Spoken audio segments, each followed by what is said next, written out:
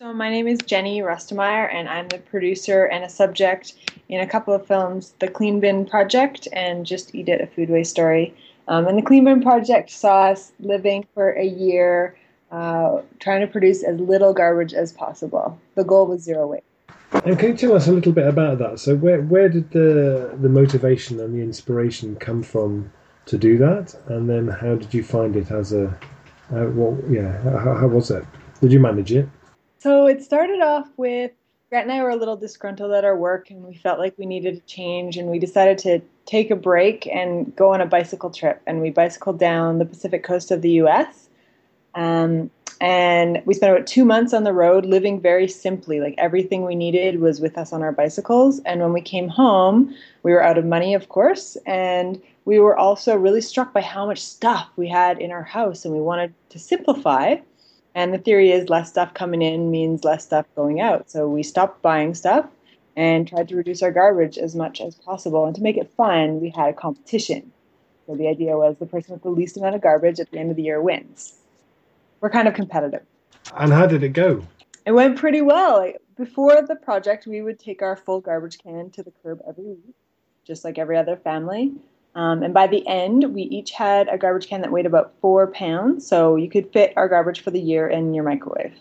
And how was it with your family? I mean, what one of the things that's always a challenge when somebody decides they want to try and change their lifestyle is that for the people in their immediate family, it can feel like a bit of a threat or a bit of a sort of a dismissal of their way of doing things. How was it with your wider family? Did they think you were mad or were they very supportive? I mean, they were supportive in theory, but sometimes it took a little while for them to wrap their heads around the logistics of it. They still wanted to give us, candies wrapped in plastic or material gifts, and we really had to re-educate them and say, this year we really don't want those types of things. Like, let's give each other experiences, let's spend time together, and just avoid the packaging at all costs. So we were really strict with our family, and we would not allow them to give us that kind of thing because a lot of our friends thought, oh, you can't buy this for yourself, I'll just buy it for you. And for us, that was completely cheating. That was beyond the point. What were the hardest things to do in daily life without contributing to your dustbin? It definitely took a rethinking of the way that we grocery shopped because so much food these days is really packaged.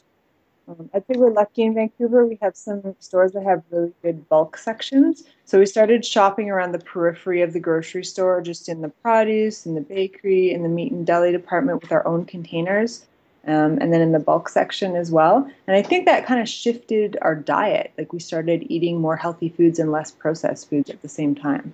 You've just released a film, or recently released a film about it. Can you tell us a bit about that? At that time, Grant was kind of transitioning from being a musician and working in film on the music end of things to starting to get behind the camera, and he really wanted to make a documentary. So I wrote a blog, and he started filming us. Because one of the best ways to inspire other people is to share your own story. If you just do it in your own house and you never tell anyone, it can never affect any other greater change. So we made a film that we thought would be fun, and entertaining and something that we would want to watch. And then when we were finished, we kind of put it out there to see what the reception would be. And it was been received really well. I mean, I think it's heartening to see environmental documentary that talks about big, serious issues, but also has really positive solutions and lets you laugh at the situation as well. And how has it been received? Have you've been touring it all over the place? Yep, I mean, it's toured all over the world. It's played in New Zealand, it's played in Europe, it's played all across Canada. We actually bicycled the film across Canada. So it first came out in 2010, and that summer we took 3 months and we cycled across Canada for 100 days, and we across Canada, and we showed it in 30 different cities.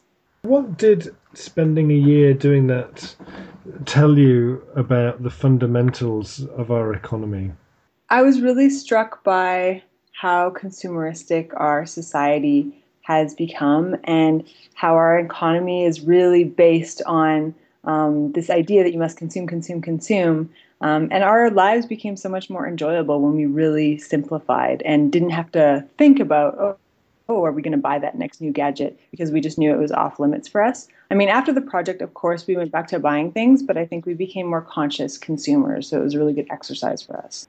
I mean, there's the element of what you were trying to do in terms of live with less and simplify, but of course, there's lots of people who live with a lot less who don't have a choice. I wonder what your reflections were on that in terms of sort of choosing to live with less and not really having much of a choice, and what's the difference? Sure. I mean, there's probably more empowerment in having the ability to buy more things, and then choosing that lifestyle. And it's also easy once you've amassed a certain amount of goods. Like when you own a couch and a table and a chair, it's easy to say, I don't need any more stuff, you know? So, I mean, we already did have a core amount of belongings. Um, and I realized that it's also a luxury to be able to say, oh, I'm going to always buy quality that's going to last a long time rather than whatever's the cheapest product, because you have to have some kind of wealth saved up in order to be able to afford to do that.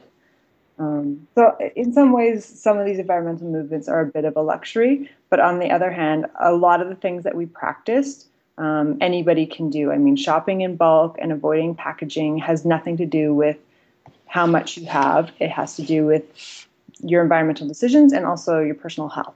Next year in Paris is COP21, which is sort of seen by many as the make or break in terms of climate negotiations, and a big part of that is around the wealthier nations consciously choosing to move to a lower carbon, lower consumption kind of a way of doing things. What from your experience would you say to ministers from sort of developed countries who are feeling a bit reticent about that? What would your experience give them or empower them with, do you think?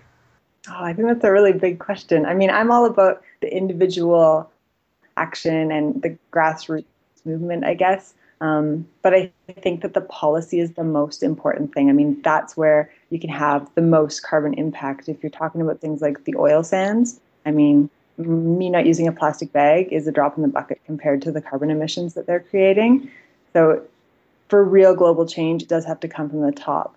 But on the other hand, I think the small actions speak volumes as to the way that you're thinking. So, like, it breaks my heart when I see some kind of environmental leader using a disposable coffee cup. Like, if they don't see the correlation between something like that and that bigger policy, I think there's a real disconnect. Yeah, before the last question, I guess, is there anything you want to say in terms of the film? If people are interested in seeing it, where can they see it? How can they get hold of a copy? With Cleveland Project, we do have DVDs available off our website. It is available for streaming for Distrify, also through our website if people would rather go digital. We really agonized over having DVDs or not because I realize it seems ironic to sell a product in a film about not buying things. So we went as environmentally friendly as possible with the cardboard packaging, and we offer to recycle the disc at the end or to reuse it if people are done with it. But it is available through our website online. Okay. So, well, the last thing I wanted to ask you was the theme this month has been less is more. So, strictly speaking, according to the sort of criteria of a consumer society, the year that you spent consuming much less stuff, you should have been a lot more miserable, a lot more kind of isolated, a lot less kind of empowered. You know, considered yourselves a lot less attractive. All that kind of thing. How was it? No, it was absolutely the opposite. I mean, yes, I spent more time doing certain things like making certain foods from scratch, but I also learned so many new skills. I spent way less time in the mall. I spent no time looking online for things I was going to purchase. I think we had a better quality of life, and I really discovered a passion for making things myself and for empowering myself to, run my own life. And so when I ended up going back to work at the end of just when we were starting the project again, I ended up simplifying my life there too. I went back to work 3 days a week instead of five and was still able to live the same quality of life and have more time off because I wasn't spending as much. And now?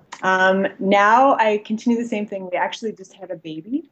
So I'm trying to continue the zero waste lifestyle. Obviously, we do buy things, but so far with him, we've done everything as environmentally friendly as possible, everything secondhand, cloth diapers. He eats the same food that we eat. We don't buy special packaged food or anything like that. And I think our life is simpler for it.